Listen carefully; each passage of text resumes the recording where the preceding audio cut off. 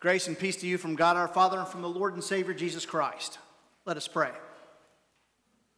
We thank you, Almighty God, for this opportunity to gather here to worship you as we begin the journey of Holy Week. We ask that your presence will be with us now and always in Jesus' name.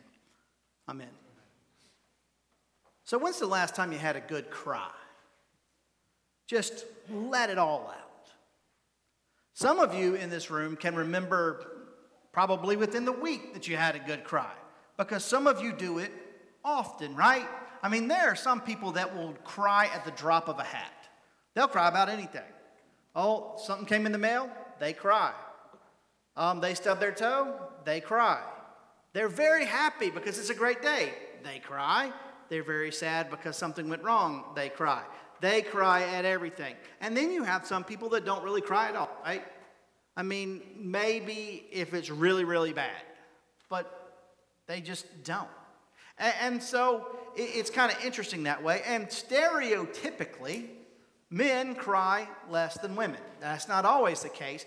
But in many cases, when it comes to crying, that is a man's kryptonite. If you want to freak a man out, cry. Am I wrong? Am I wrong, fellas? No. We don't know what to say. When somebody's crying, okay. We sort of go to pieces. We don't know how to respond to that level of emotion. Whether it's from anger, from sadness, from happiness, we don't know what to do. Well, some of us don't. Now, admittedly, over time, I have learned how to deal with crying. And part of that is because in my house, I have a wife and 2 daughters. A lot of tears get shed, just saying. The other thing is that I also have a box of Kleenex in my office, and it's not just there for the sniffles. The reality is I have to deal with people crying a great deal because many tears have been shed in my office, whether it be from grief or from illness, from fear, from frustration, from anger, sometimes from happiness, sometimes from empathy, all various amounts of reasons that people have cried. And so I've kind of gotten used to it over the years, but that doesn't mean that I'm overly comfortable with it. I mean, honestly, if I'm preaching a funeral sermon, typically the family is sitting right in front of me, and I am looking right over them. Why? Because crying is contagious, isn't it? And interestingly enough, did you know that they have done scientific studies on crying? That's probably not very surprising, is it? They do scientific studies on everything. But what is surprising is the fact that they really haven't discovered much. Because human beings are the only creature that cry because of emotion. No other living creature. Now, some might shed tears from pain or from irritation, but never from sadness, never from happiness. That is a totally human response to emotion. We're the only ones that cry. And so, when we express that emotion, they've tried to figure out why. Why is it that some people cry a lot and some people don't? Is it hormonal? Or is it the way that they were raised? We really don't know. But what they do know is, one of the things that they have found in common is that our tears are communal. They help us communicate unspoken things to other people. For instance, if you're walking down the street and you see someone crying that you've never seen before, you know that they have a problem. You may not know what that problem is, but you know that something is wrong, right? And some people will be drawn to go and help that person. Also, have you ever seen at a funeral or in a time of tragedy, 2 complete strangers who are crying will embrace each other? Where else does that happen? Only in extreme cases of emotion. Pure joy, pure sadness, usually tears are involved. Because that sort of communicates that openness, as strange as it is. But it's still something that, because we don't know a lot about it, it's still very disconcerting, isn't it? Just the idea of crying. And even if you're very comfortable with it, you're not comfortable with everybody's tears. There are certain people that you're just not comfortable seeing cry, right? Like Jesus.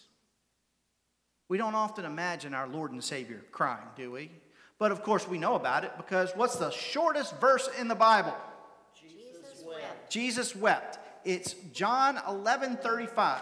Of course, in the New Revised Standard Version, which we use in church, it's not the shortest verse in the Bible because it actually says Jesus began to weep, which is 4 words and not 2. But that's beside the point. Jesus cried. But that's not the only time he cries. In that passage, it's about him crying over the death of his friend Lazarus, right? But in today's gospel, we hear a second instance of our Lord breaking down in tears. And in our language, it says he wept. In the Greek, it's more like he ugly cried. I mean, he was in pieces. And what was he crying about? He wasn't crying over someone's death. He wasn't crying because he knew why he was entering Jerusalem. He wasn't crying because he was happy that they had just thrown him a palm parade. He was crying because of the situation of Jerusalem. The fact that they had an opportunity for peace, but missed it. The fact that God was present among them. They had an opportunity, and they blew it. And this brought our Lord and Savior to tears. The fact that he was sent to this world to save a people that rejected him brought him to tears. The fact that the temple, the church, the people that should have accepted him most didn't brought him to tears. Which makes me wonder as I go through this, if Jesus were to walk into churches today, would it bring him to tears again? How would Jesus respond at the church of today and how we are acting? Are we accepting our Savior? Are we open to what he has to say? We would like to say, yeah, wouldn't we? Of course, it's Jesus. We love Jesus. Until Jesus starts messing with our lives, right? Until Jesus starts calling us to do things that are out of our comfort zone. Until Jesus expects us to do things like give up our time or give up our money. Oh, that's when Jesus goes from preaching to meddling, right? So how would he react? How would he react to a church that turns its back on people or is seen in this world as being judgmental and turning people away? What would Jesus think about the Christian church of today as we allow atrocities like racism and sexism and all the other isms to go on and just turn a blind eye to them? What would Jesus think about the fact that many congregations throughout the world are not places of peace, but they're places of conflict and strife? And what would Jesus think about the individual Christians who prioritize everything else above their relationship with him? How would Jesus feel about the fact that it's been about 2.5 years since COVID, and yet some people are still finding it as an excuse to stay away or have just gotten out of the habit of coming altogether? How would Jesus feel about the fact that this is the week when we remember his trial, his execution, his burial? And yet most people won't hear any of that. They'll skip all the way to the glory and the lilies on Sunday. How would Jesus feel about that?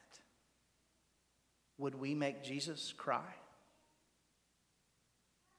See, my friends, this week, you and I have an opportunity to take a journey, and it is not an easy journey. It's one where we will witness the pain and the sorrow and have to take a hard look at ourselves and realize that it's our fault. That we are the reason for that pain and suffering. That we too have rejected him. That we too turn our backs. We've talked about our season of purpose, that God has called us to be who we are, when we are, where we are, what we are, and how we are for a reason. And yet we don't live out the purpose that we've been given. Instead, we selfishly look after our own needs and what we want and what we think is right and what we think is best, instead of responding to the sacrifice that he made on our behalf. So, my friends, as we go through this week, ask yourselves, would Jesus weep at what he sees now? I think we all know the answer. Amen.